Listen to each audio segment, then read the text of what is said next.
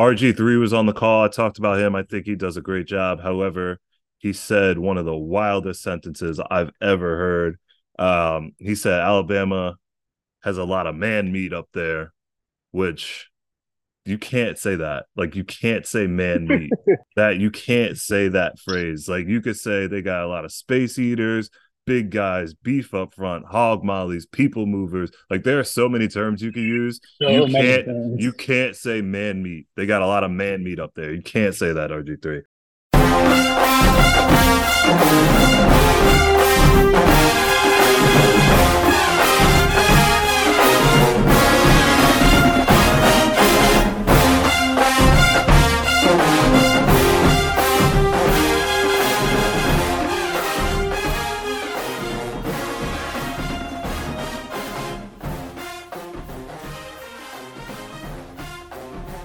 Let's get it.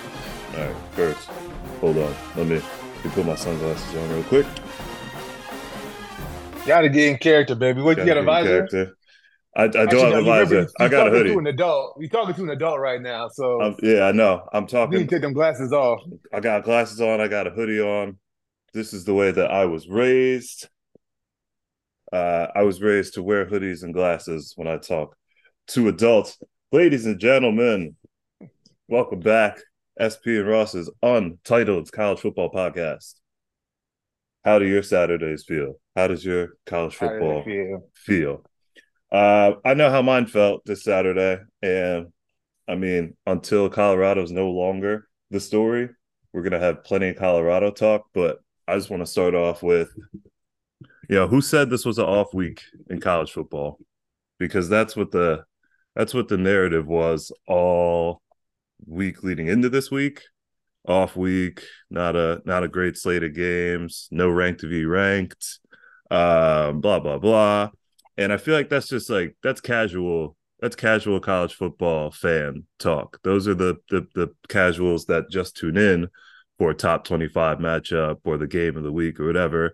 If you're a diehard like we are, if you're a day one diehard college football fan, there's no such thing as an off week, man. Like there Yeah. just isn't. Like, on paper, you might be able to look and make assumptions about what the week is going to be, but like, if you don't know that any week any team could get beat because these are 18, 19, 20-year-old college kids, uh not reliable. I don't know. I remember being in college. I don't know if you guys out there remember it. Definitely not. Consistency isn't the strongest characteristic for 18, 19, 20-year-old young men. So yeah, we shouldn't be surprised when a Florida State struggles with a Boston College for 3.5 quarters, or some of these other games that we'll get to this week, because that's just college football, man. My daughter agrees. That is just the sport. All right, so weekly thoughts. Week 3, it was fun. I wanted to start with that. Just college football always delivers. Don't check your schedule beforehand and make assumptions about how fun or how entertaining of a week it's going to be. If there's games, there's going to be some craziness. Um, Speaking of that, did you know? I wonder how many people know. Did you know college football teams have general managers? Almost all of them have GMs or DPPs, director of player personnel. Is that a is that advent of the transfer portal now? We just need to be able to track roster movements, It's to an or has extent. that been in the case? So it seems like, from what I read, an article on The Athletic. I wish I remembered who wrote it, but what it seemed to me like that, yes, this explosion of the transfer portal uh, necessitated maybe larger staffs and more positions, similar to like a pro organization, to track roster movement, to do scouting. But it also just seemed like, obviously the coaches hit the recruiting trails and do a lot of that, but it made it seem like, and I was reading about damn, what team was it? It was it wasn't even like a major program, but it was one that was on the way there. Oh, it was, I think it was Tulane, maybe, kind of explaining like how they've built what they built. But just, yeah, the idea of like the scouts or the GMs or the DPPs know what coaches are looking for. similar to the NFL, and they are bringing the recruits, the tape, the names to these coaches, and then the coaches will obviously follow up. But I guess I knew the recruiting departments were huge. I remember back in the day, Alabama's big advantage over everybody was the size of their staff and the fact that they had basically like a professional front office running their football program. But it just seems like it's proliferating in more places now, and it's just it's a reminder that the only thing that keeps this from being professional is that the players are still unpaid. That's the only. Everywhere else this is it's professional football. Yep. So I Yeah, was no, that just makes a lot of sense, especially the fact that you have players coming from so many places, and some of the point of JUCO or even some of the folks who end up transferring. You have so many players that are just flying under the radar otherwise. So how else do you uncover these folks that would have been 4-star recruits or 3-star recruits, but they didn't have the grade, so they never played in college initially, yeah. or just a four or 5-star that fell off the radar because of an issue or because family member got sick. So unless you have a dedicated staff member to devoting to that, like you would um, a high school kid, how would you know? Yeah. You'd be behind. Yeah. So that's the way of the future. And it's just another reminder that this is professional on every level except the labor. So let's go ahead and pay the labor, and then we can just make it officially minor league football. Um, we better not have lost Travis Hunter to this was during the game, but I wrote we better not have lost Travis Hunter to what was clearly a blatant dirty hit. Um, the targeting in college is something that really bothers me because there are that ejection. I have an issue with ejecting college kids for that, just because there's only a finite number of games in college. You have 4 years. Some people aren't going to start all four or don't even play. So like when you're talking about taking away games from these kids, that's kind of a triggering thing for me. But they do it with the with targeting. They try to keep targeting out of the game. They have a review process to kind of determine malicious versus unintentional, but there's a suspension or a ejection that comes from if they deem it to be more flagrant. Uh, if they're gonna not eject kids for what that safety did to Travis Hunter for hits like that, blatant balls on the ground, going around your own player to hit Travis Hunter. If you can't get ejected for that, then that we shouldn't be ejecting anybody for anything. Either they should be ejected like the targeting, or it's okay, no one gets ejected, everyone gets the 15-yard penalty. But that was one of the more blatant dirty hits I'd ever seen. Yeah, and it is football. Death threats aren't okay, but you know you can't do that. No, no, it's enough. There's enough. It's a collision sport. There's enough big hits. The I haven't even seen anyone out there trying to say, "Oh, bang bang, quick," like couldn't pull up, and it's because if you see, he goes around his own teammate, like very consciously, takes almost 2 full steps to avoid his teammate, and then lowers his shoulder and hits Travis Hunter, all while the ball has been on the ground for some time. So that one, they're talking about maybe coming back and he might be suspended for the next game. I think he should. I think he should have been thrown out of that one and suspended for this one. But they can't go back. So just make sure he's suspended for at least the next game. I mean, And I get it. Uh, yeah, I know you don't want to get in the habit of trying to read intent on the football field as an observer, but we've all seen the 375-pound DT who literally can't stop his motion and runs into a quarterback because he's big. mm-hmm. And they do all they can to pull up, and that person can get, targeting, get ejected. And for that to happen, and then, like you said, for the Colorado State issue to happen on Saturday night, doesn't make sense. No. So I'm glad, Travis Hunter did go to the hospital. He was released. I think it was a spleen it was a laceration. I don't know if it was spleen. I think Jason was it Jason Witten had something similar to that, a lacerated spleen issue. I think his timeline is anywhere from 2 to 4 games. So, I hope he heals up and gets better. That just sucks. He's one of the obviously most entertaining, exciting players to watch in college, and to have to lose him not only for the rest of that game, but for some future games when they're about to go into the toughest part of their schedule too. Yeah, It just what's that? really sucks. Oregon, Oregon, USC. USC, yep, as the Yeah, next 2 games. So it just really sucks that their 2 hardest games, they're down, one of their most, if not their most important player outside of quarterback. So hope he gets better soon. And like I said, suspend. I'm not even gonna throw his name out there, but he wears number 11 for Colorado State. He should be suspended. We'll get back to that game, I'm sure, down the road. Win, lose, or draw. I was always here. I'm always here for Spencer Rattler versus the top defense in the country. I feel like this is the fifth or sixth time we've gotten to see Spencer Rattler versus elite defense. He is he's a gunslinger, man. Like I enjoy watching him play because if you know one thing about him, he's gonna try. He's gonna try some stuff out there. He's gonna try to squeeze the ball into some tight windows. He's gonna throw the ball back across his body, and for a second there, he had well, I didn't believe, but he maybe had some people believing there was an upset brewing. But I'm just here for Spencer Rattler versus really, really hard defenses, because I feel like he just feels that he needs to, just go take over the game and win it by himself. And it's fun to watch. yeah, yeah. He's definitely gonna be playing on Sundays. I think Yeah. the towards the end, the offensive line started to fail him a little bit, but they had all the pieces. He played really well on Saturday, and they were close.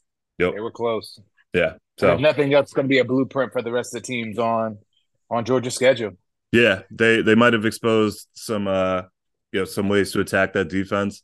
We'll maybe talk more about Georgia more, but offensively, I don't know if Georgia's really scaring anybody. Maybe upfront size, leaning on people running the ball, but like offensively, um, Georgia's got some soul searching to do on that side of the ball.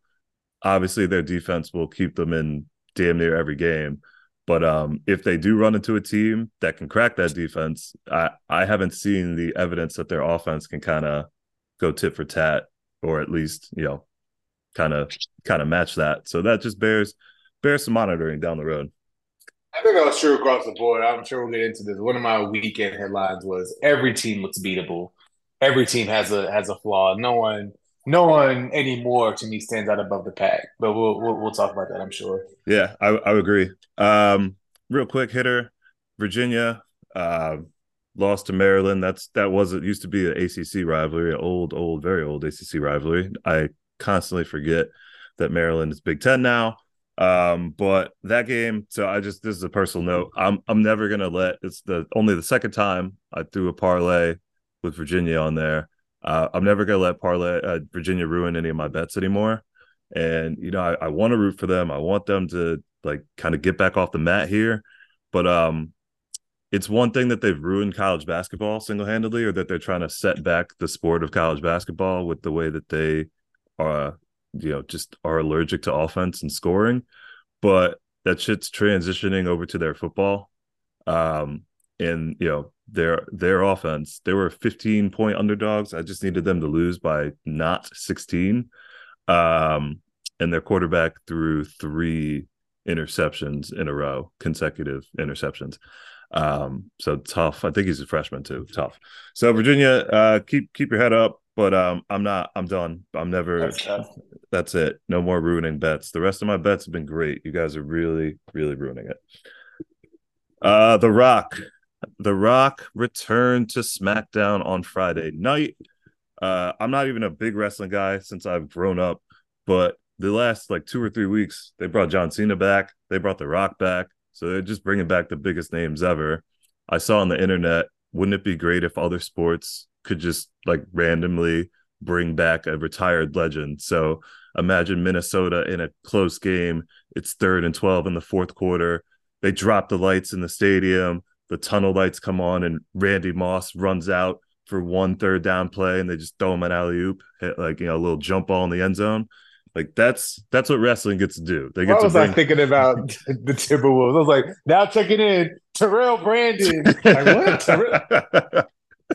gets to Sam come in. Cassell. Here comes Tom Gugliotta, y'all. So like I just love that wrestling gets to do that because don't tell them, but they get to script it and they just get to bring, whatever the dopest storyline is, they just get to write that in. Yeah.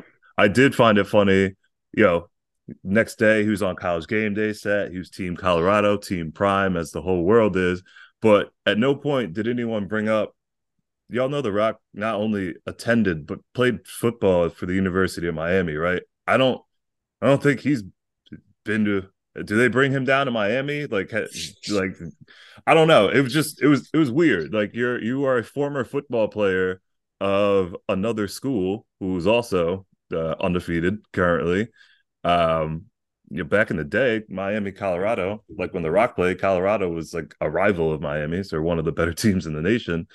I just thought it was, I get it. Like everyone wants to be around the Colorado brand, but I don't know if you're University of Miami, don't you gotta be like, hey man, like, are you gonna pull up to our game too, or what's going on here? Yeah, that's interesting.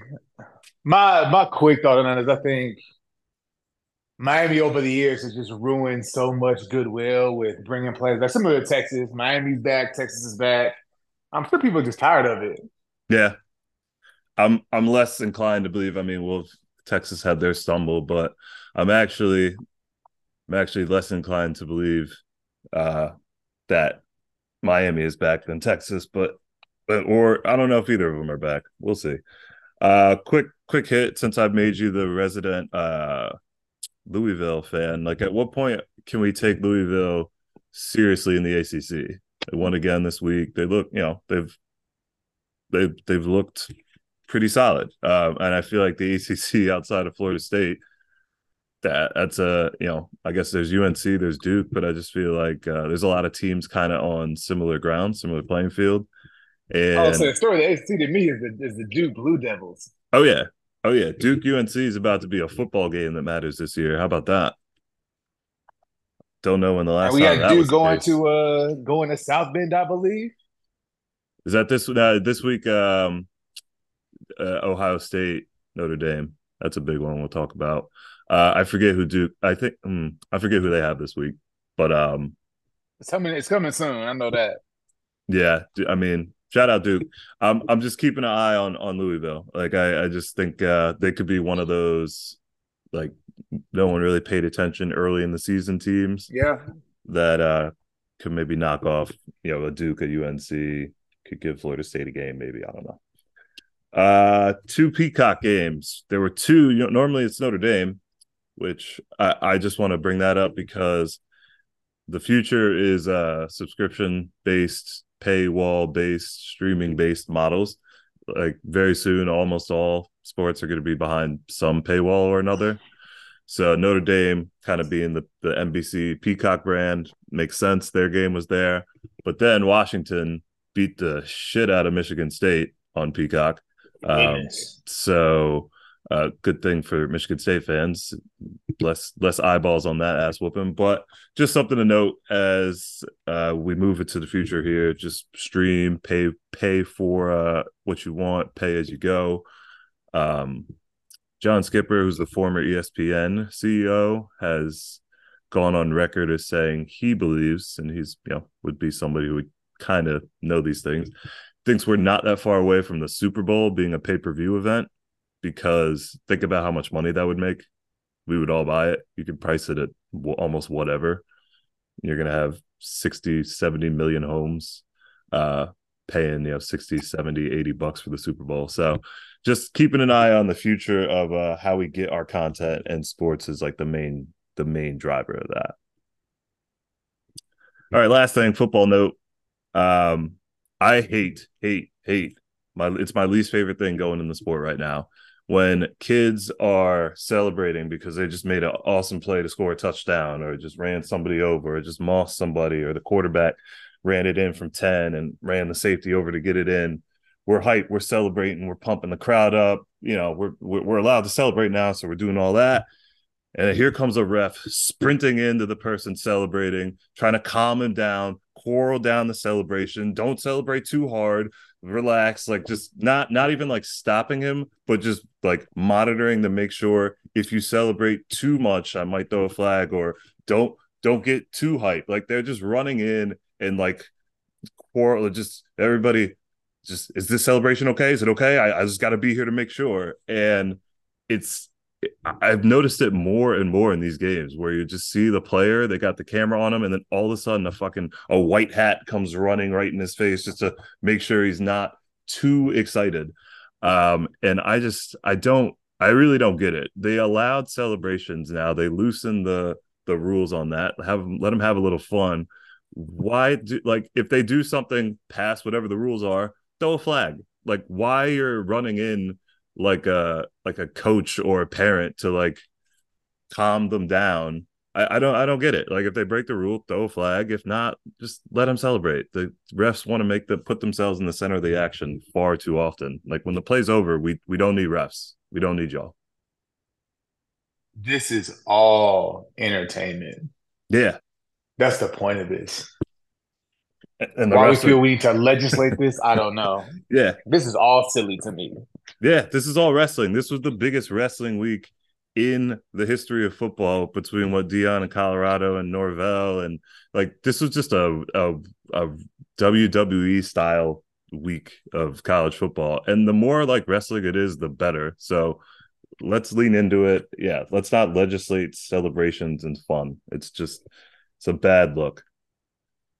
Um. Oh, final thing. Did you know you could tie in college football now? Because I learned that this weekend. I knew they changed Really? overtime. Yeah, I knew they had changed the overtime rules, but I did not know that you could tie. I don't know if this is the first year of that, but Ohio and Cincinnati, Miami, Ohio, and Cincinnati tied. So Ohio is 1-1-1, and or Miami, Ohio 1-1-1, and Cincinnati is 2-1-1, or no, 2-0-1. So you can tie now. I didn't know that. I don't know. Like I don't know how I don't know how that's going to be factored in when they do rankings or playoffs when those get expanded. Like I don't know what you do if you have a 11-0-1 team. Like just something I learned this weekend. You can tie in college football now, y'all. Yeah, I guess I get not wanting any more seven overtime games. Yeah, I yeah, feel like you need a winner and loser. that's fair. And I like they changed it so that like you start going for two earlier and all that. But I guess even last year or 2 years ago, there were enough long overtime games that they're like, you know what, we need to have ties. So you could tie We'll see everyone. when it happens. That'll change as soon as it happens for a game that matters. Right. Yeah. This time, the first time I'm seeing it, I don't know if it's happened before, is No offense. Cincinnati, yeah, Cincinnati, Miami of Ohio game. So I don't think anyone even knows that they tied. But yeah, Yeah. let Georgia Let tie. Alabama Like, LSU end in a yeah, tie. let That'll be the somebody last else time that tie. happens. Exactly. So I'm just waiting to see for one of those games. Let those end in a tie. We'll change that right back. All right, let's move on. Next is for real our four teams. It's I guess it's a power four, our four teams. Um, I I should I recap? I guess the week prior. I don't know. I'm not going to recap the. Maybe I will. Let me recap my week prior. Last week I gave you Notre Dame at no, yeah, Notre Dame at 4, Washington at 3, I think Florida State at 2, and Texas at 1. That was last week. I don't know if you happen to remember yours last week. If not, don't worry about it. I think it was I think you had Penn. I know the two teams that you had different that I didn't have was Penn and Michigan. in Michigan. And I forget Michigan was 1. I think Florida State was 2. Um, I think Penn was 4. But yeah, and this is with Georgia as But the I think inevitable Georgia is squarely back in the mix now. as the inevitable number 1. I had them, but now I mean, I kind of just still want to leave them up there for now. Let's leave them at this top slot for now. We saw some chinks in the armor, but until they lose and are not basically unanimous ones, I'm gonna keep them at the out of this discussion for now. So let's just do our four non-Georgia teams after this weekend. Yeah. Um, I have the same four teams, but my order has been changed. So I'll start with Texas at the four, um, to go on the road and beat Alabama, which we might have our questions about Alabama now. That win looks a little less impressive after South Florida also almost beat or not also almost beat Alabama. Had Alabama sweating, had to really fight it out to get a victory at South Florida. So the Texas Can you remember victory. Nick Saban coach Alabama team? No, I the only thing like I just before this game, I just had vengeance game all over it. I was like, whatever the spread is, they're gonna win by twice that amount. This is that whole pissed off, terrible week of practice with Nick Saban game. I feel bad for your next opponent game. That's what this has always been. That's what we call it. The rare times that they lose, that next game is like heaven help the other team.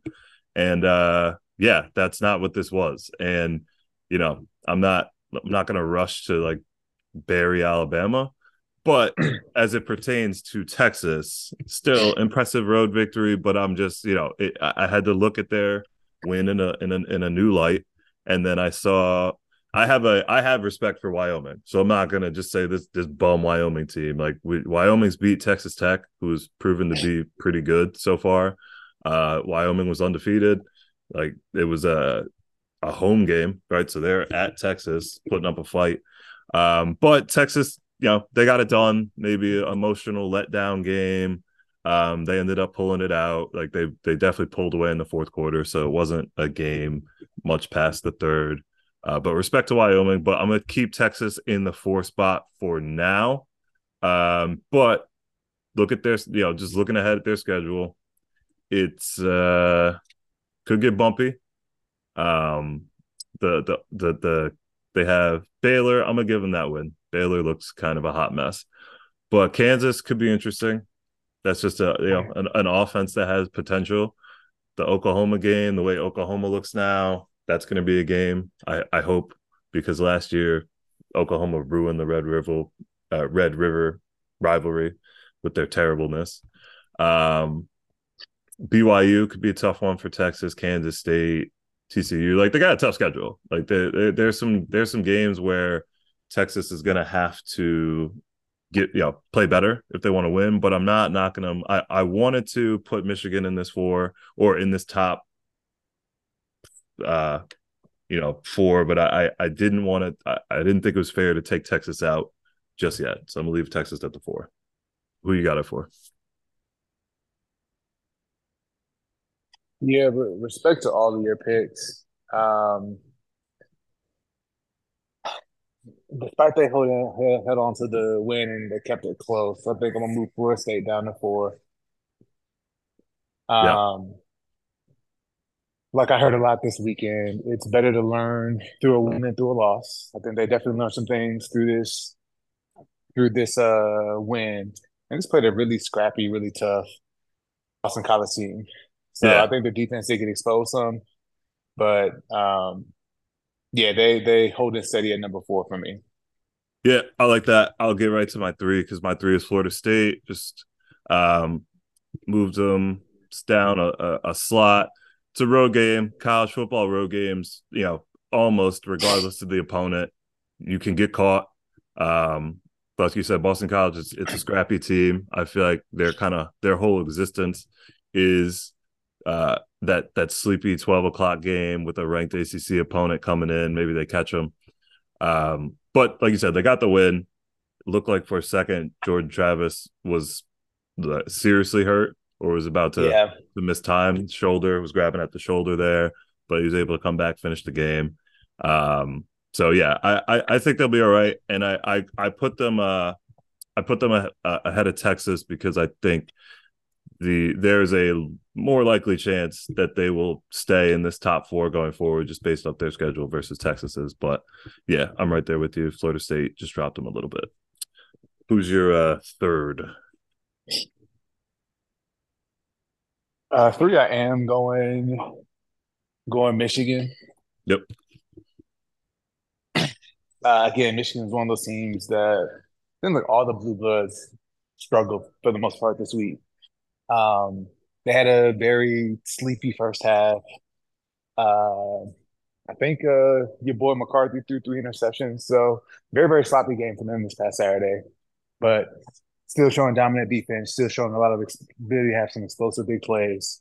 And they haven't done anything to move themselves out that spot. So got them at number three. Yeah, I'm not. I won't. I'm not disrespecting Michigan. I feel like my thing, because they definitely would keep getting considered. It's the JJ McCarthy of it all, because in my head I'm like, all right, if Texas and Michigan played, who would I pick? And I think it'd be Texas because Quentin Ewers. If Florida State and Michigan played, who would I pick? I think it'd be Florida State, and it's because of Travis Hunter. So I think, or Jordan Travis. I think that's just kind of like what's kept them off for me. Up front, they're as good as it gets. They can run the ball. Defensively, I haven't seen anything that's a major concern yet, but I guess they also haven't really been tested by a more explosive type of offense. So I'm holding off, but I could very easily see Michigan. If Texas gets knocked off here, Yeah. Michigan's my five. Like they're the outside looking in for me.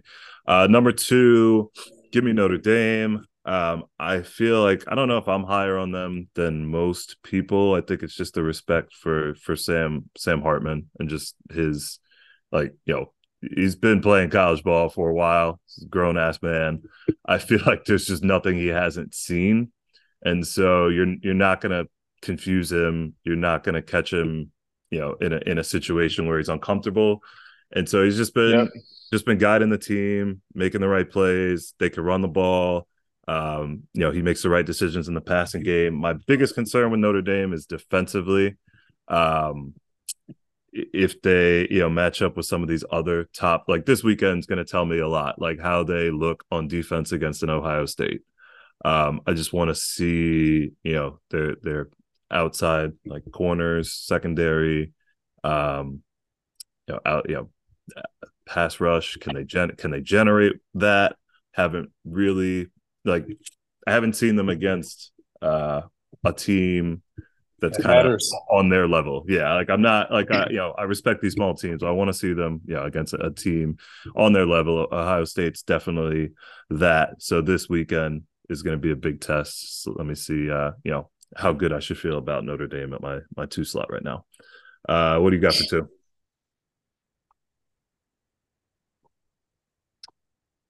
So two actually for me is the team that I think has been the most impressive through 2.5 weeks, Mm-hmm. and that's the Washington Huskies. Mm-hmm. Agreed. They are my one. So I'll just throw that out, wrap my list up. They're my one. I think they're the best team in football right now. Like I think we can say that just from what we've seen through 3 weeks. What they did to Michigan State, like, Michigan State kind of down. The whole Mel Tucker thing. It's might be a tough year for them, but they are a Division 1, Power 5, Big Ten. Like, they have players. They aren't.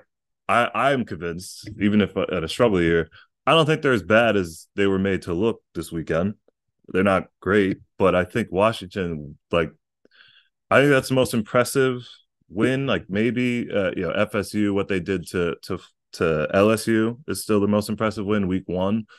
But you shut out a Power 5 Big Ten team for, I don't know if they finished the game shut out. They had them zilched for, okay, they scored 1 point. Good for you. Or one touchdown. Michigan State. Good for you. Yeah, like that's the most impressive The game wasn't team. competitive at any point. No, no, no, not at all. And I had to check to see they scored a touchdown. Good for you guys. But yeah, they've been the most impressive team through 3 weeks. Spoiler alert, when we get to Heisman House. Michael Penix Jr. is in the top slot. He's been the most impressive player from start to finish. Their defense is really good. Offensively, they're explosive. I I'm confident right now saying that I think this is the best team in college football is the Washington Huskies. So who do you got at one? If not, is it Penn State still? You move Penn State up to one? No, it's Texas. We don't have to talk about it though. I don't think they're Texas going to stay there, but they haven't done anything to. to Them and lose it. Georgia haven't done anything to lose it. Yeah, that's But fair. I don't think either of them will be there in the next few weeks. We'll see them. I think we're the same page with Texas. All right, Heisman House time. Here's how I'm gonna do it. There are four slots. The fourth slot in the Heisman House means you're sleeping on the couch, right? You're in the house, but you don't have a room. You're just you get the couch. You get the couch in the living room. Third slot, you get the downstairs like office study. Like, we can convert it into a bedroom, but during the day, it's the office and we use it for other stuff. But like if you need to sleep there, you can. So that's the third slot. Second slot, you're in the guest room, your main guest room. You got your own room. You're on the second floor, but you're not in the master bedroom, which is the top slot. Top slot, master bedroom, top floor of the house. So it's Heisman House. All right. Give me right now. This is probably the lowest that he's going to be. So I got Bo Nix. Bo Nix just got in the house. He wasn't there last week, but he's in the house now. He's sleeping on the couch. I got Bo Nix on the couch. He's put up like flawless performances for the last 3 weeks. Granted, haven't played the top, some top more upper echelon competition yet. That's coming this weekend. Maybe we'll see what the Colorado competition looks like against Oregon. But Bo Nix is sleeping on the couch. I got Caleb Williams. This is the lowest he's ever been. Caleb, they moved his stuff out the master bedroom, not because of anything he did. He just didn't play last week. So he got moved to the downstairs bedroom in the study. No big deal. He'll work his way up. Shedeur Sanders gets the guest bedroom right now. The speed at which this boy goes through his routes is incredible. Like goes through his progressions in overtime and in that final drive in regulation. I mean, I've said this the first time we recorded. It is so evident the Tom Brady tutelage with him, like the speed in which I think it was in overtime. He had a curl from the outside receiver, a wheel from his back, and then he had somebody going straight up, tight end coming on like a little out and straight up the seam route. And he went curl, wheel, back to the tight end, all in about 1 second, kind of jumping or coming off his back foot, went through all his progressions as he's loading up to throw, found the tight end, hit him wide open for the touchdown. And like that level of progressing your reads is rare at any level. Like there are NFL quarterbacks that don't go through their reads that quickly. So that is the most impressive part of his game to me by far. And I talked about it with Michael Penix Jr. He is in the master And bedroom. what were these option concerns I was reading about? That's not Yeah, what I'm seeing with him. I mean, I see why people say it, but what he can do to make up for arm strength is important. Like the slower you are at going through your progressions and reads, the more important it is that your arm is stronger because it cuts the amount of time in between when you've deciphered where you want to go with the ball and getting the ball there. If you're not at the top of the arm strength game, if it's not an elite level of arm strength, the faster you can progress and go through your reads and know where you want to get the ball, it's less important that your arm isn't as strong because you're going to throw with anticipation. You're going to know where the holes are, where you want to go with the ball. I get it. He might not have the elite arm strength, right? If we're talking about some of these other quarterbacks, like all those other quarterbacks, and I'd like to point out that this Heisman list right now is just a list of Big 12, Pac-12 quarterbacks. We were talking about Pac-12 quarterbacks coming into the season, but by my measure, that's the Heisman list is just for Pac-12 quarterbacks. But like he doesn't have as strong an arm as Caleb. Bo Nix maybe him and Michael Penix are similar, but it doesn't matter because he knows he's super accurate. So that's almost more important to me than arm strength, but he throws it early with anticipation and timing. And so it hasn't mattered yet. So he is impressive to me for sure. And then Michael Penix Jr. has been as perfect at the position as you can be, um, while whooping up on teams. Again, the only reason, he would have been my top slot regardless. Caleb got moved down to 3 because Shador led the comeback, season on the line. So that's my Heisman house. Do you got any players that I left off that you think should be considered? Because I feel like that's kind of there's a gap between those guys and whoever else we want to name. And I Quinn don't think Ewers he's played in the terrible. house, but Jaden Daniels would be knocking on the door. Sure, He that keeps up yeah, what he took out on Saturday. through He 400. has some special attributes. Yeah, 420 total yards, 5 touchdowns, maybe 6 touchdowns. I wrote it down somewhere, but yeah, I think One man offense. he's Obviously, up there. he has elite talent around him on receiver, but he was Yeah, incredible on Saturday. yeah, he was. He can definitely get some recognition. Quentin Ewers played himself out of it against Wyoming. Just not just that the game was close, but like he didn't even look particularly impressive. Yeah, Jaden Daniels, I got an eye on you, Jalen, for sure. All right, I'll run through these small programs on the rise that we haven't got to. I'm trying to avoid this becoming just like naming I name Sunbelt teams section. So Long Island, I don't think they've won a game yet. They're in the Northeast Conference. They're a smaller school, newer school program on the being built up here. Love their mascot. They're the Sharks. They were in a game with Baylor, and I forget who they played the week prior. They've played some like Power Five schools, and while they've not won, they have not gotten blown out. They have kept it respectable at times. I think this is a school with like a population of like 4,000, maybe a little bit over. So it's like a really small school. It's a very infant stage of the football program, but just keep an eye on Long Island University. Go Sharks. Georgia State, Sun Belt. They are one of those teams that I feel like all the Sun Belt, half the Sun Belt is like this because I got Texas State on here too. They scored 70 points against Jackson State. So Dion got out just in time, I guess. Sacramento State from the Big Sky, they beat Stanford this week. Stanford, not. I guess they're happy they got to In the the revenge game, ACC. I guess they're I happy think they. Stanford's coach left Yeah, it was Sac State. Stanford's. It's Stanford's old coach. So yeah, it was the old coach of Stanford got the revenge there. So that was cool. Western Kentucky from Conference USA. So these are just teams: Georgia State, Texas State, Sacramento State, Western Kentucky. When you see these small schools up against some of the bigger ones, or if you see them in bowl games or whatever, just they might be fun to watch. If you see a big spread, maybe you think they can keep it close. Just want to shout out some of those small programs on the rise. Before updating our King of Florida and Virginia rankings, King of Florida, FSU still 3-0, UCF 3-0, Miami 3-0, FIU 3-1, Florida climbing up there, man, 2-1, big victory over Tennessee this week. We'll talk about it. FAMU 2-1, FAU 1-2, South Florida 1-2. Way to give them hell against Bama though. South Florida, Bethune-Cookman 1-2. Kings of Virginia, JMU keeps it rolling 3-0. For my money, the best team in the state, Liberty 3-0. William and Mary 3-0. Hampton, the real HU. Sorry, Howard, you are not an accredited university for the next 364 days.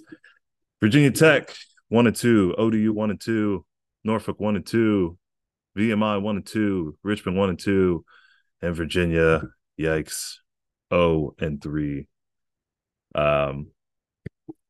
I think Liberty is going to run the table. I'm just going to throw this out there. I think Liberty is going to go undefeated.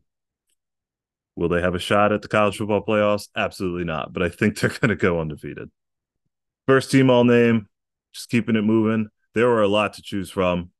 I think if we were all watching the 7 o'clock game of the week, we all heard Squirrel Wright was tackled by Scooby Williams. We all heard that, right? I certainly heard it. I texted you.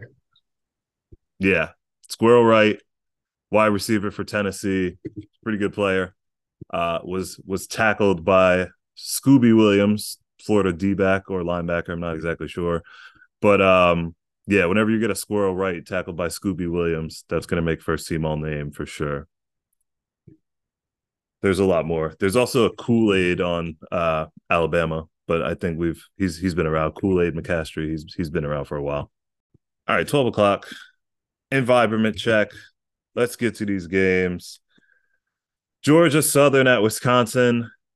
We talked about it last week. Anytime I see a Sun Belt team playing one of these Power Five schools, you just never know. Wisconsin's like the perfect school that would lose to the Sun Belt teams. I definitely had my eye on that game. Do you know Clay Helton was at Georgia Southern? Because I didn't. I did, but it doesn't matter. It's the Sun Belt. Anything's possible. The announcer said while I was watching that game that Clay Helton has always been a good coach. I don't know that we could just say that, but like uh, I don't know. Has he always been a good coach? The USC thing got off to a good start, but as I recall, he was fired because it didn't end well. So is it fair to say he's always been a good coach? Maybe are The they saying he's talker at USC is like he's a really nice guy. like are He's they just he's just a great guy. is he a good coach and a bad recruiter? Because like it didn't work out at the last stop for him, but whatever. Wisconsin won. I thought they were gonna lose. Biggest distinction between being a good X's and O's coach versus being able to run a program. I think he struggled Maybe with the accountability, culture, stuff that actually matters yeah, beyond schemes. yeah. Maybe he just schemes up good stuff. But Georgia Southern, just keep good to know that Clay Helton's down there. So keep an eye on that Sunbelt. When Sunbelt conference play gets underway, I cannot wait. Those games, those Thursday night games. We got one this week actually. Uh, North Dakota State at Boise State, daytime, the blue on blue at the blue turf. Boise State was trying to avoid going 0-3. I don't like they are the small they're like small school, like Alabama or small Michigan. They're the small school like blue blood powerhouse. They were the original. I feel like that Fiesta Bowl team with Tom Zibikowski and them. I feel like they were the original kind of small school that can beat your big program. And they don't go 0 Shout out to 3. Ian Johnson. Shout out to Yep, Jerry Zabransky. yep. They don't those they don't go 2, let alone 0-3. Boise might lose that week one matchup to like a Washington or Oregon because they challenge themselves early. They'll play a Pac-12 team. Right. They'll give them a fight. They might not win, but they don't go 0-2. And they definitely don't go 0-3. So this was them saving off 0-3 against North Dakota. So they got it done. So I can't have an 0-3 Boise State team, man. Like I need week 8, week 9. I need that Boise State team to just be outside the top 25. It's not right. The world of college football is not right if Boise State What we're used to. isn't rolling. Uh, Penn State, Illinois. I don't really got much to say about that other than Gus Johnson can make any game sound interesting and entertaining. It wasn't at all. It was the epitome of like all the things that are boring about Big Ten football was that. Penn State did not look particularly impressive.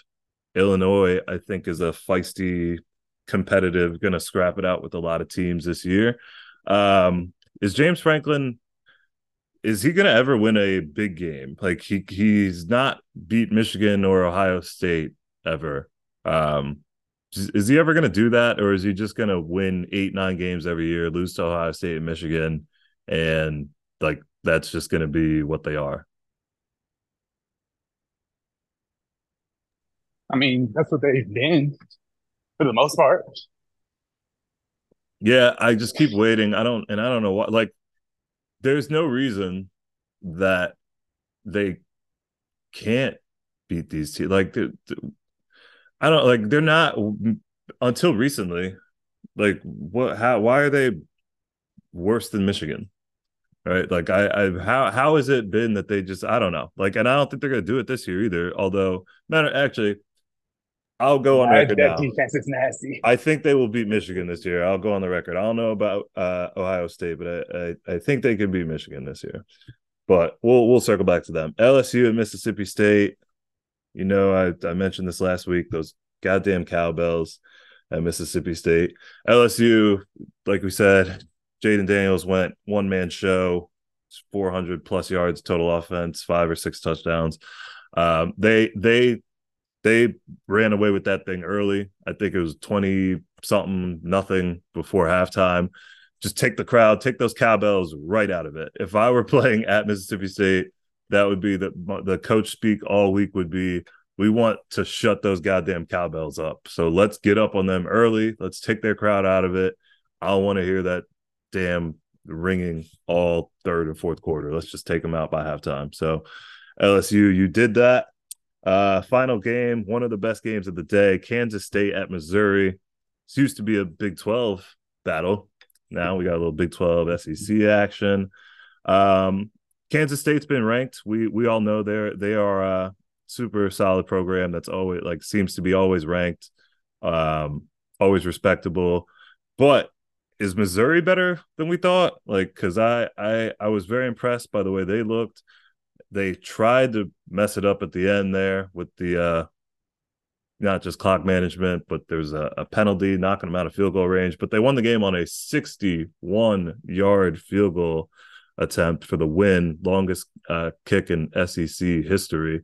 That was the 5 minutes that Gabby spent watching football with me this weekend, and I was like, yeah, they're Just had to not. pick them. That's time well spent. Yeah, I was like, yeah, they're not gonna make this. I was like, when they were from 56, I was like, ooh, this is long. They got a 5-yard penalty, 61. I'm like, well, you just knocked them out of field goal range. They brought the kicker out, and I was like, yeah, no, he's not gonna make this. This is a ridiculous kick. This is a ridiculous kick for a lot of NFL kickers, let alone a college kid. I was like, there's no way. And so I was like, either send the block to try block it or put a man deep to return it. And I wrote his name down. I'll say it later because it's not in front of me. But shout out to you, 61-yard kick. I don't respect kickers as a former player. Kickers aren't people, but the only time you get respect is when you do that. So shout out to you. 3:30 window. I'm gonna just list these out. Minnesota at North Carolina. I wanted Minnesota to win so that Mac Brown could grab PJ Fleck by the neck, and let's see how that goes because Shane Beamer was very cordial about being grabbed by the throat. You grab PJ Fleck by the throat, we're fighting, and I just wanted that to happen. So I was rooting for Minnesota to Brown's pull the like upset. he's like 85.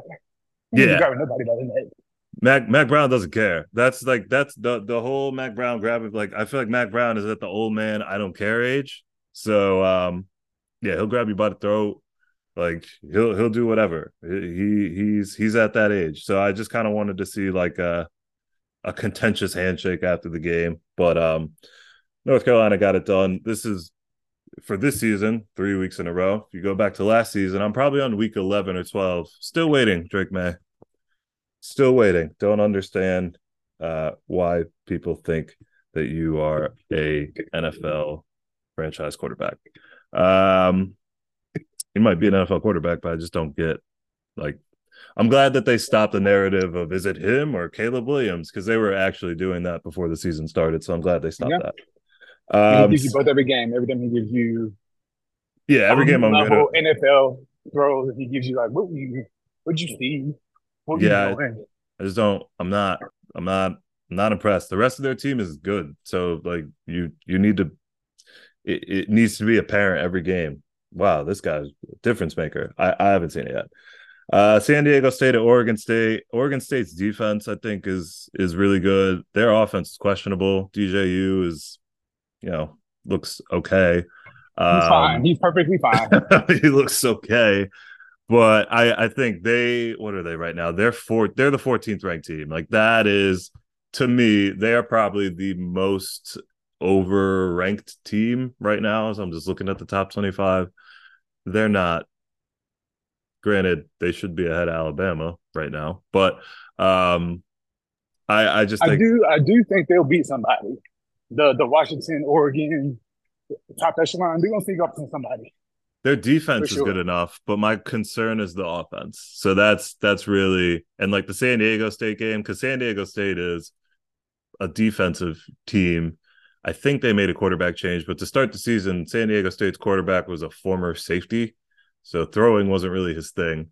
I think they made a change there, but like it, it, it just that game was a lot closer than it needed to be for stretches, and I'm just concerned about Oregon State's offense. So, but I don't disagree. It's a tough place to play, especially if you have to go to what is it? Corvallis? Corvallis, yeah, that's it. Yeah. If you have to go to Corvallis, it can be a tough place to play for sure. Their defense is good.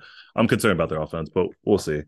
Alabama, South Florida. I talked about this. Thought this was a revenge game. It was 3-3 for 3 quarters. And then there was a weather delay, so it just seemed like it was 3-3 forever, to the point where I thought my phone was frozen and wasn't updating because it kept saying 3-3 against Southern Florida. Um, RG3 was on the call. I talked about him. I think he does a great job. However, he said one of the wildest sentences I've ever heard. He said Alabama has a lot of man meat up there, which you can't say that. Like, you can't say man meat. That you can't say that phrase. Like, you could say they got a lot of space eaters, big guys, beef up front, hog mollies, people movers. Like, there are so many terms you could use. So many things. You can't say man meat. They got a lot of man meat up there. You can't say that, RG3. So that was actually the most entertaining part of the game, is that sentence right there.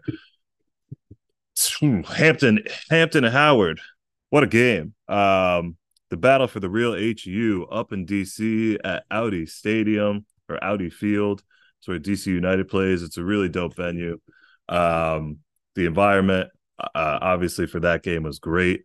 It's one of the biggest HBCU rivalries. Probably, well, I won't say the biggest. There's probably a Southern, like Southern Grambling, or one of those, but one of the biggest. Battle for the real HU. Both football teams are on the right trajectory. Howard had been down bad not that long ago. Hampton has been turning it around, but Hampton was down 17 points at one point. They came back, they completed the comeback, and for a lot of people, if you went to Howard or Hampton, like, this is the only game on the schedule that matters for football when this game plays. Like, Hampton doesn't have to win another game the rest of the year. Their alumni base will be happy. Howard can go on and win every game for the remainder of the season, and their alumni base will still have to hear about, you lost to Hampton this year. So I just love those types of games where it's the only game that matters to so many people. Missed the battle of the band, but if history is any indication, we already know who won that one. Hampton all day.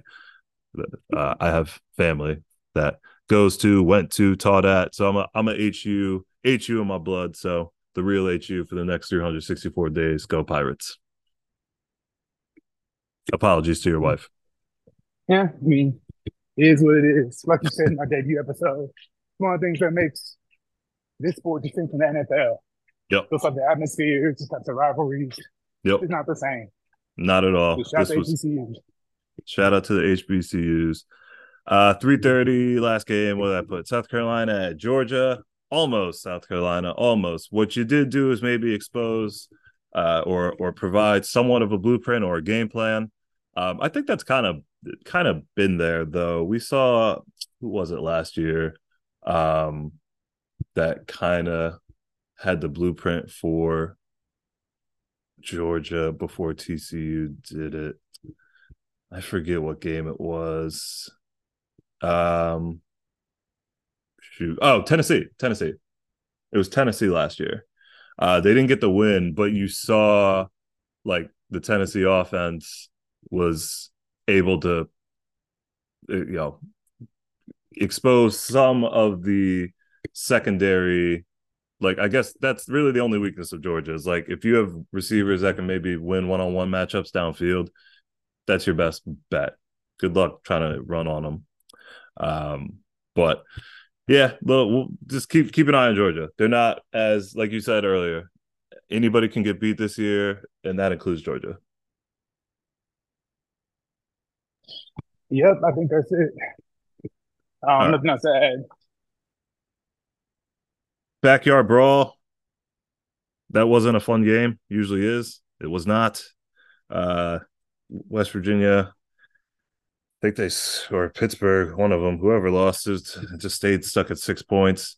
Um, that's usually a fun game. Whenever I think backyard brawl, I think about is that Darrell Revis punt return where the receiver or the other guy, like the receiver or the blocker, punt returner, gunner, had that block where he took out two players. I think this is against West Virginia. It might have not been.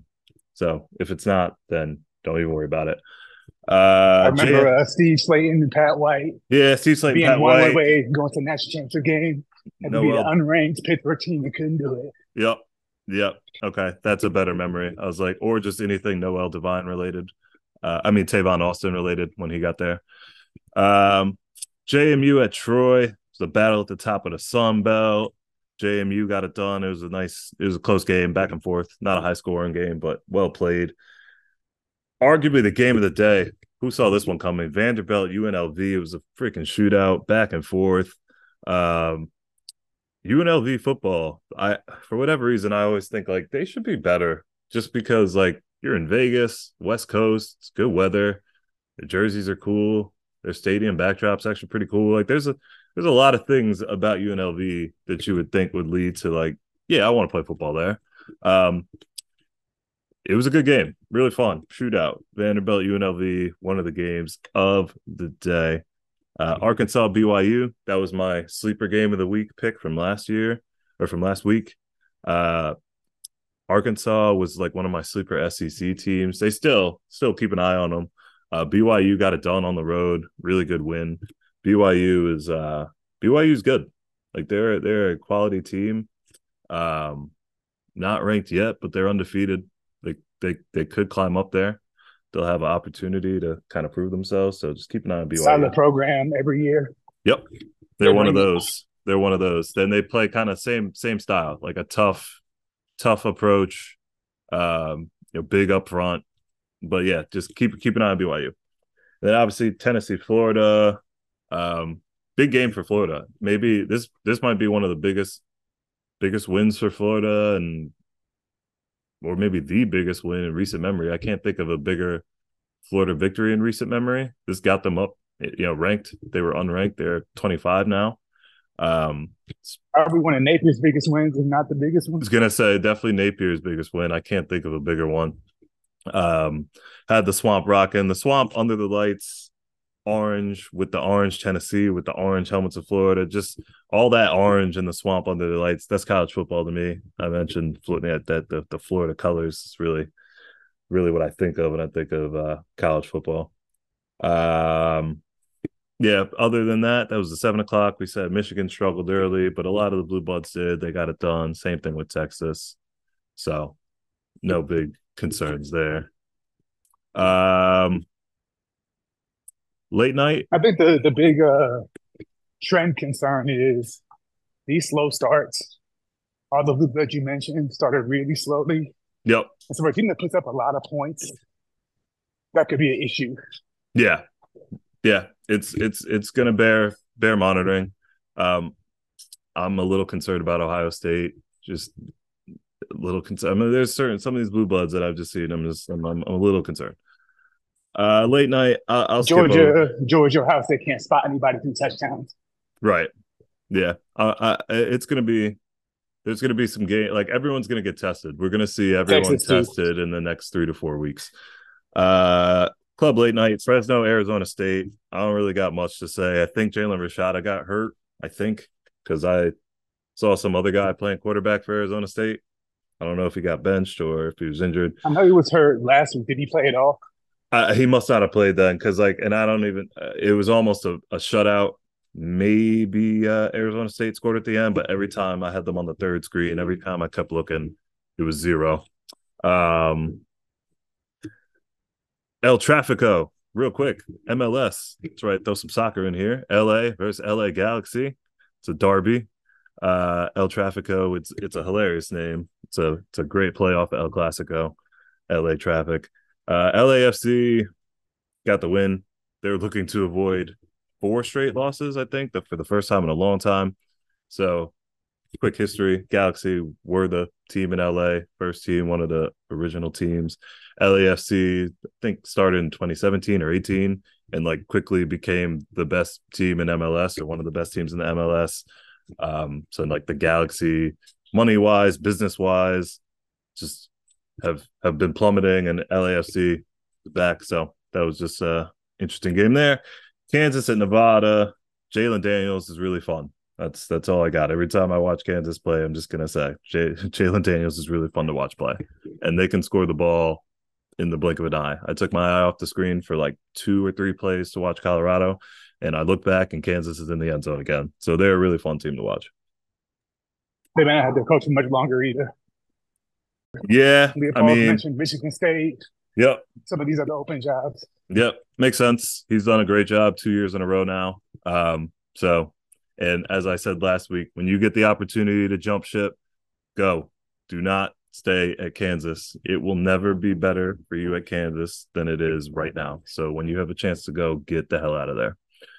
All right, let's end on the what was the game of the week? Colorado State pregame. So pregame all week, glasses talk, the hat talk, mother raised me talk, all that.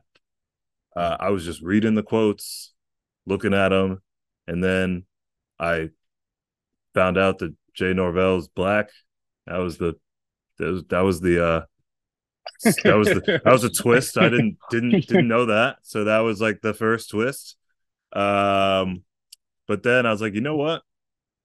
Good on Jay Norvell for capitalizing off of an opportunity for us to know his name, for their program to get a little shine. Like he basically went wrestling heel, right? Like if Deion Sanders is the people's champ right now, I'm gonna be the heel. I'm gonna go the other way. I'm gonna say sunglasses are stupid. I'm gonna insult hats. I'm gonna just lean all the way into this thing. So leading up to the game was great. Deion on game day giving out sunglasses was great.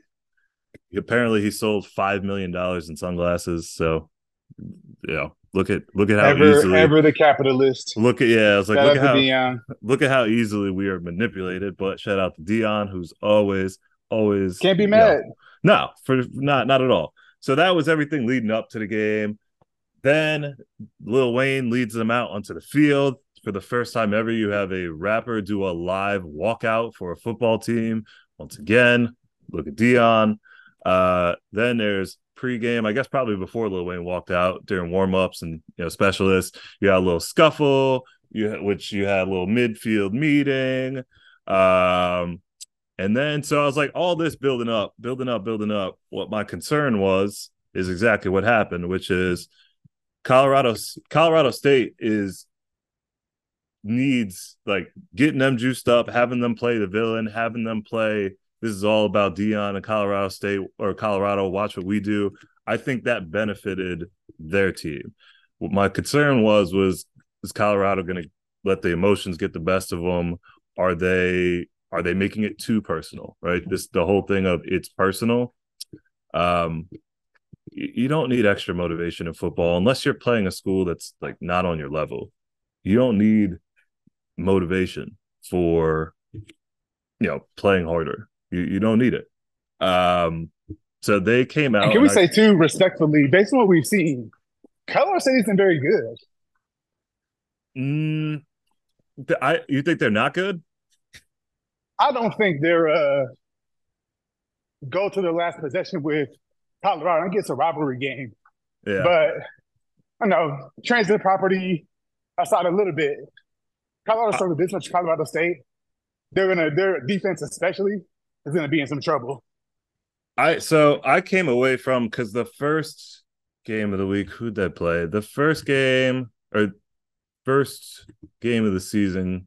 I'm pulling it up now because my takeaway was actually I think Colorado State is maybe better than we think. Let me see who they played.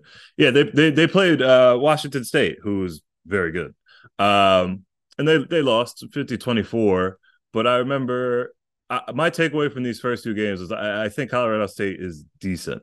But I just thought, that Colorado maybe came out Like there's a fine level between uh being too emotional and being right where you need to be. And I just felt like maybe they were past that. Maybe they had gone too emotional. Maybe they had personalized it too much. And I think early on in the game, you saw Colorado State was more comfortable with, we've game planned for this. The first half game plan from Jay Norvell was everything I've been saying about Colorado all time. They're small up front on both sides of the ball. It's gonna matter, and you saw that kind of early. Like their size, like they're not pushing teams around or off the ball. And Colorado State kind of played a little bully ball. Like their D line was winning up front. Um, they were gashing them, and then defensively, they were getting some chunk plays. Um, my Yeah, concern I watched them a little bit weak. Whenever I watched a little bit of the Washington State the game, Washington State game, I think they're and okay. I I remember think that they're a game being decent team. that game also wasn't close. So maybe it was a decent game. Maybe they're a decent team. I'm just Yeah, haven't seen it a lot yet. no, and I think I think Washington State is one of the 10, 15 best teams in the league or in the country. So I didn't take too much That's negative. fair. That's fair. I didn't take too much negative from Colorado State. I think they again, first half game plan was really good. Second half adjustments, Dion made them. Colorado State did not. They they were outscored. What was it, 28-7 in the second half? So All the they personal fouls, they had like 10 or 12 personal a lot of fouls. personal fouls. The dirtiest hit that one of the dirtiest hits that I talked about. Um, that Holker for Colorado State, that's an NFL tight end. He had a great game. That catch he made, fingertip right past the hand of the Oh, defender. agreed. Agreed. Unbelievable catch. He'll be Just the playing on Sundays. yeah, that's an NFL player right there. I guess he's a BYU transfer, but that is an NFL tight end, like and a very like a good NFL tight end. Um, but the game, yeah, the walk off, the walk off or the touchdown or the last play of the game was I guess a pick, in overtime. Colorado State threw the pick.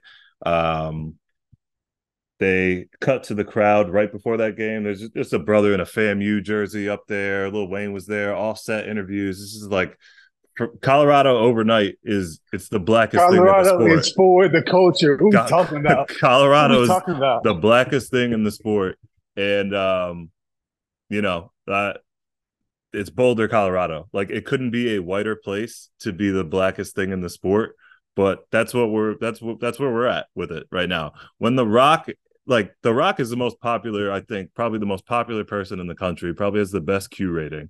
Like no one dislikes The Rock. When he looks around and says, damn, I need to get some of the heat off of this Colorado program. Like being around Colorado is really good for business right now. When The Rock wants to be around Colorado, just the rest of the sport needs to genuflect until probably this weekend when they lose, and then next weekend when they lose again, until they are no longer an undefeated in the very much thick of the national championship playoff discussions. This is the story. And even after they lose twice, to an extent, it's still kind of going to be a story. So I'm here for all of it. Yeah, I think the question will be the next 3 weeks between Oregon and USC. So who has Yeah. the better defense? Colorado, USC, Colorado, Oregon. Yeah. That's who wins the game. I think Oregon, of all those three teams, Oregon's defense is probably the best of those three teams. Um, I will just go on the record now. I think Oregon wins. Definitely doesn't help that they don't have Travis Hunter, but I was going to pick Oregon anyway. I think this will be the game where you see, Oregon is going to have the size up front, but they're also going to have the athletes on the perimeter. And I don't think Colorado has played a team that has both yet. Like TCU, I think, had the size, but there was clearly a lack. They didn't have the talent on the perimeter that they've had in past years. And Nebraska, again, size, but on the perimeter, especially on offense, they stink. This, I think, is the first time where you're going against a quarterback who's equally prepared, equally kind of seen it all, been there, done that. a coaching staff, a program. Like I just think this is the one that they lose. I hope it is a close game. I hope it's an entertaining game. I would prefer a shootout where these teams just go back and forth. But I think Oregon's defense is a cut above Oregon, and I think that'll be a good difference. But I'll hold It off is on. or not having Travis Hunter matters. He's Yeah, obviously a difference maker on offense, but defense is where it's really going to hurt. yeah, exactly. And that's the thing. Like losing him, you're losing two players. It's not like he's the rare case where we just lost our best, one of our best receivers and our best defensive back in one player. So, all right. Game of the day for me, I mentioned it. There were some good candidates. The Kansas State and Missouri game was really good. Kick to walk off. Hampton Howard, great comeback. Arkansas, BYU, kind of back and forth shootout, but some smash mouth in there too. KJ Jefferson, like I mentioned, it's like trying to tackle an actual hog at quarterback or an actual razorback. Good luck with that. Um, Colorado versus Colorado State was good, the comeback. But to me, it was Vanderbilt UNLV just because I didn't expect anything. That game was kind of in between the 7 o'clock and the late night window. Uh, like just back and forth shootout. I think both teams had the ball with like under 5 or 6 left in the fourth quarter, two different times. It looked like, okay, this is going to be the game winner. Oh no, this is the game winner. Oh no, this is the game winner. Yeah, And then, both teams strangely had wide receivers running past DBs on Hail Marys. yeah, Like, why do you let yeah, people run behind you? I don't yeah, understand. That's driving me crazy. several times. So I won't say it was the best played football, but it made for a hell of a game. It made for some entertainment. So that is my pick. Some of the other games were probably more, better played, but that's my pick. Play of the day. This is the only time this is ever going to happen that I'm giving this to a kicker. You had Horton from Colorado State had the sideline low ball fingertip grab that I think they ended up taking away, but it was still unbelievable that it was even in question. Isaiah Satania from Arkansas had an 89-yard punt return. Great return.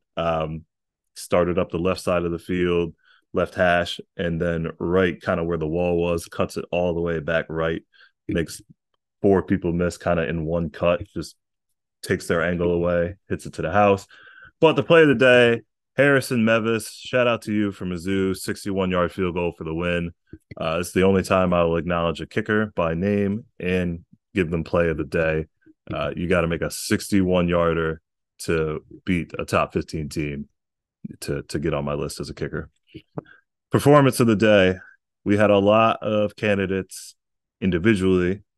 Michael Penix Jr., 473, 4 touchdowns. Cameron Ward, 227, 4 touchdowns. Jalen Daniels, like I said, 420 yards total offense, 4 touchdowns. Trevor Etienne, younger brother of Travis down at Florida, was really the player of the game for them. 23 carries, 172 yards, and a touch. But the performance of the day, usually I do an individual. I'm giving it to a team. Portland State. Do you know what Portland State did this weekend?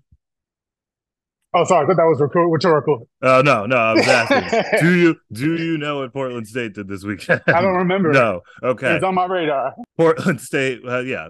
I mean, who out there is not paying attention to Portland State football, y'all? But Portland State put up a 91-point shutout. I'm not even gonna. Oh, actually, I did write who it was.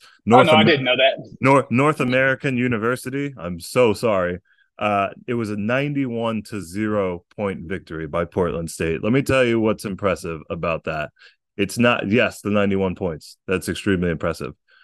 Scoring 91 points and keeping the other team to 0, because think about how many possessions must have been in that game for defense off at like 91 points. That's a lot of possessions, I would imagine. For your defense to not just let in one or get bored or someone slip and fall or they're close enough where they could kick a field goal now, for to go a whole game and just be like, no, not only are we going to score every time we touch the ball, but they are not going to score at all. So shout out to you. Teams, scooping scores, picks, nothing. There will be nothing. We will win 91-0. I think it's the biggest discrepancy in the history of Division I football. I can't imagine anyone's lost by more than 91 points. So shout out to you, Portland State. And I'm so sorry, North American University. Don't know where you're located, don't know anything about you, Right. but Sorry for that too. but We know I'm nothing very about yeah, you. I'm very sorry about that, about it all. All right, that's it for this week, except preview next week.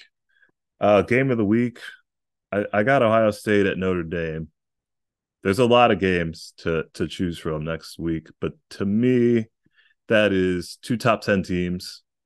That is kind of we can learn something about both of these teams. I want to know more about both Notre Dame and Ohio State. I've seen flaws in both. I'm more concerned, frankly, about the offensive the quarterback situation at Ohio State seems to be kind of questionable. I've seen better play, but in the last couple of games, but I'm just taking it with a grain of salt based on who they played. So I want to see both Notre Dame and Ohio State first big test of the season. Well, yeah, first big test of the season for both. We'll say that. Yeah, yeah. We're gonna have a lot of questions answered about both teams Yeah, after next weekend. yeah. Sleeper game of the week. There were a lot to choose from. I wanted to go real sleeper here, so I went Georgia State at Coastal Carolina. It's going to be the Thursday night game on ESPN. It's a Sun Belt game. Those are Two really, really good teams. two teams that are normally at the top of the Sun Belt. These are two teams that can contend with Power Five teams and schools. So this could be a real fun one, and I love that they get the spotlight to themselves on a Thursday night because it's a loaded slate of games on Saturday. So check that one out Thursday. And then the environment game of the week. It's got to be Colorado at Oregon. I wish it was at nighttime. I'd love to see the zoo in Auxon at night, but Oregon's crowd is one of the best. Colorado's coming to town. It's the team of the year so far. Undefeated Pac-12 championship type of or Pac-12 winner type of game. I don't think you're going to get a better environment all weekend.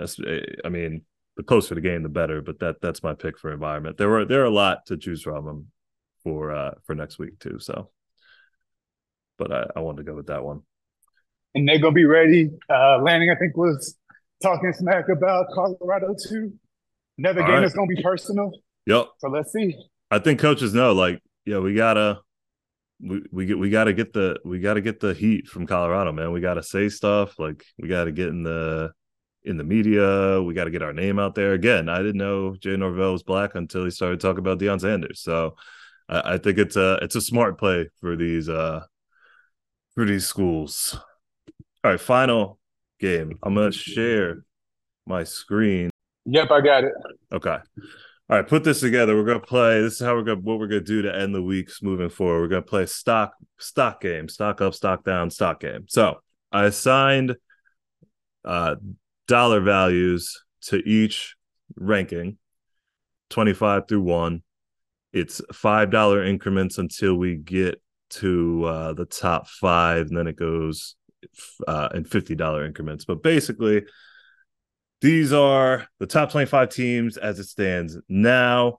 And we're just going to play a game of like, how many shares of which school do you want? We'll just keep a running total of how much it costs to buy, when you want to sell them, whether they moved up or down. We're basically just going to see with an unlimited amount of money, right? We both are super rich. We could buy as many stocks or as many shares in these teams as we want. And we're gonna play stock game the whole year, see who can net the most money in terms of buying low, selling high.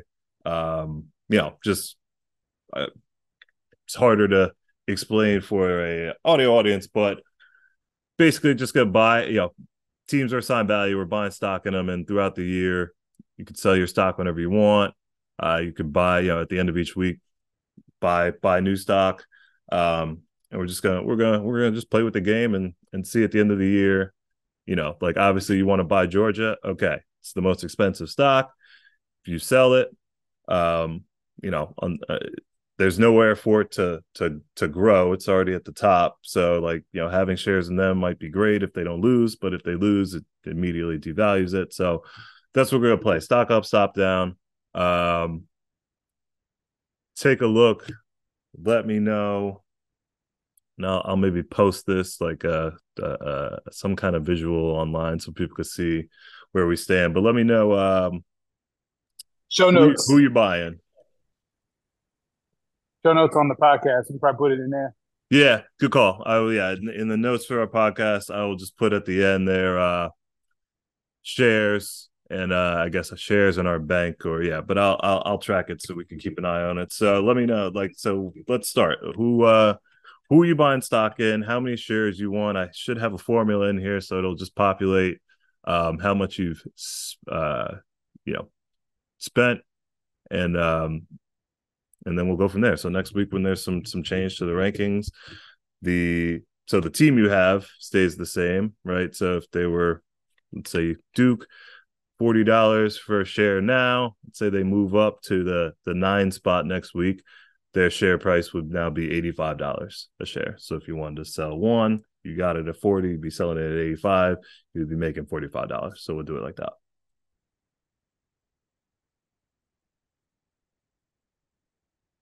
Math is not my strong suit, but I trust you. Yeah, Have me check this and lead you through it. math isn't mine either, but I put the formula in here, and so we're just gonna let Excel do what Excel does. So basically, what y'all are gonna hear now is we're gonna pick teams that we want to buy some shares of. Spread it around. There's no limit. If you want me to kick it off, I can, because I Yeah, know kick what. it off. Let me look at this. All right, I know what I want to do. I want to buy. I'm gonna buy 10 shares in Wazoo, Washington State. All right, so give me 10 shares here at $250. So yeah, $25 a share. So I bought 10 shares in Washington State. Again, we talked about it. Cameron Ward's one of the best weapons in the country. I think I think they're a top 15 team. So I think at that 21 slot, I could see them getting into the top 15 or higher. So I want to get in at the ground floor here, wait till they maybe jump up the rankings. But there will be a point where I'm going to want to sell because I also think they have a ceiling. So, but I'm going to get in right now. Give me 10 shares of Wazoo. Perfect. Give me 5 to start at LSU. All right, 5 shares of LSU. I think LSU is more the team we saw Saturday Mm-hmm. versus the team we saw at FSU. Mm-hmm.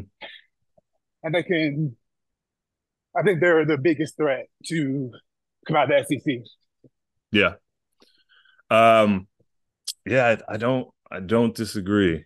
I might want to buy some of that also myself. Let's say every week we can buy up to 3 stocks. We could buy as many or we can buy into 3 teams. We could buy as many shares as we want, but just so we don't every week go too long, we'll just say we can buy 3, buy into 3 a week. So similarly, I'm gonna take 5 stocks of Oklahoma.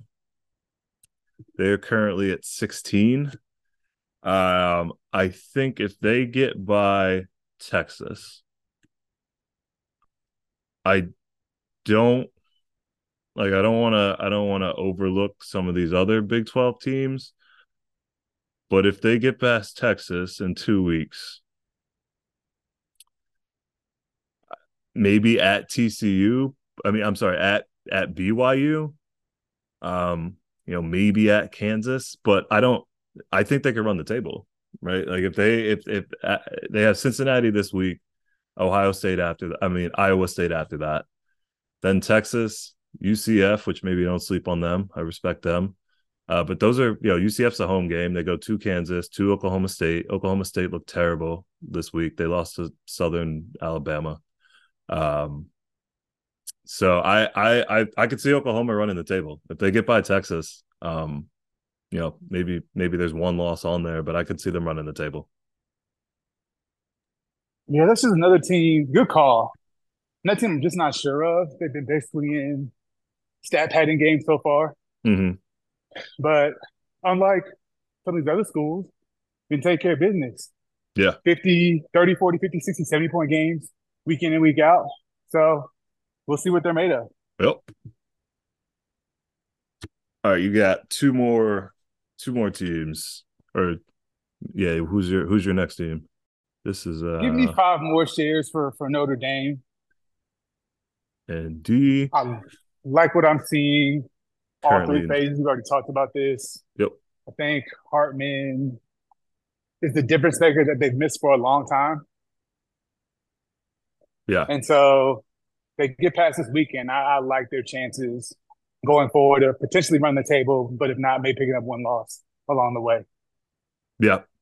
That's a smart play. I've been obviously high on Notre Dame all year. You'd think I would go there. I guess I have slight reservation heading into this week that if I buy the shares now, it will be less valuable next week if they lose to Ohio State.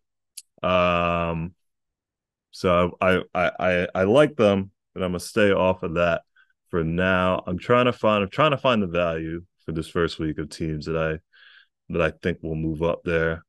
Um, Let me go with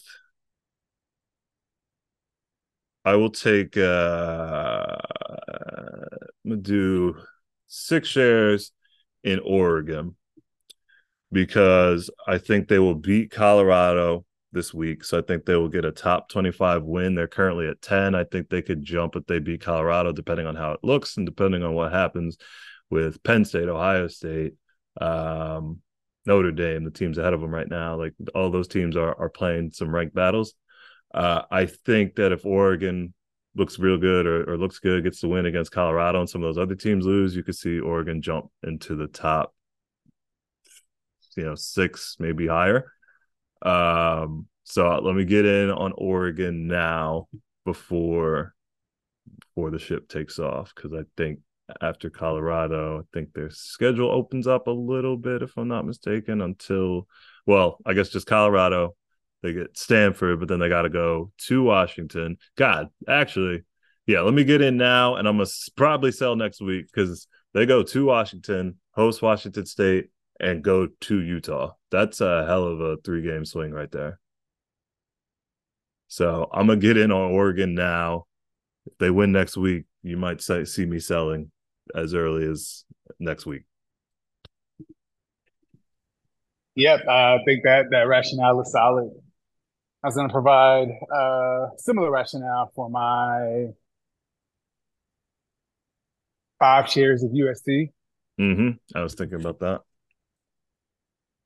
The thing that concerns about USC is if they're anything like last year's team, they're prone to spiraling. So if this team sits any bump, I imagine that one loss will quickly turn to three. And I think Mm-hmm. this is a 3-loss team, to be clear.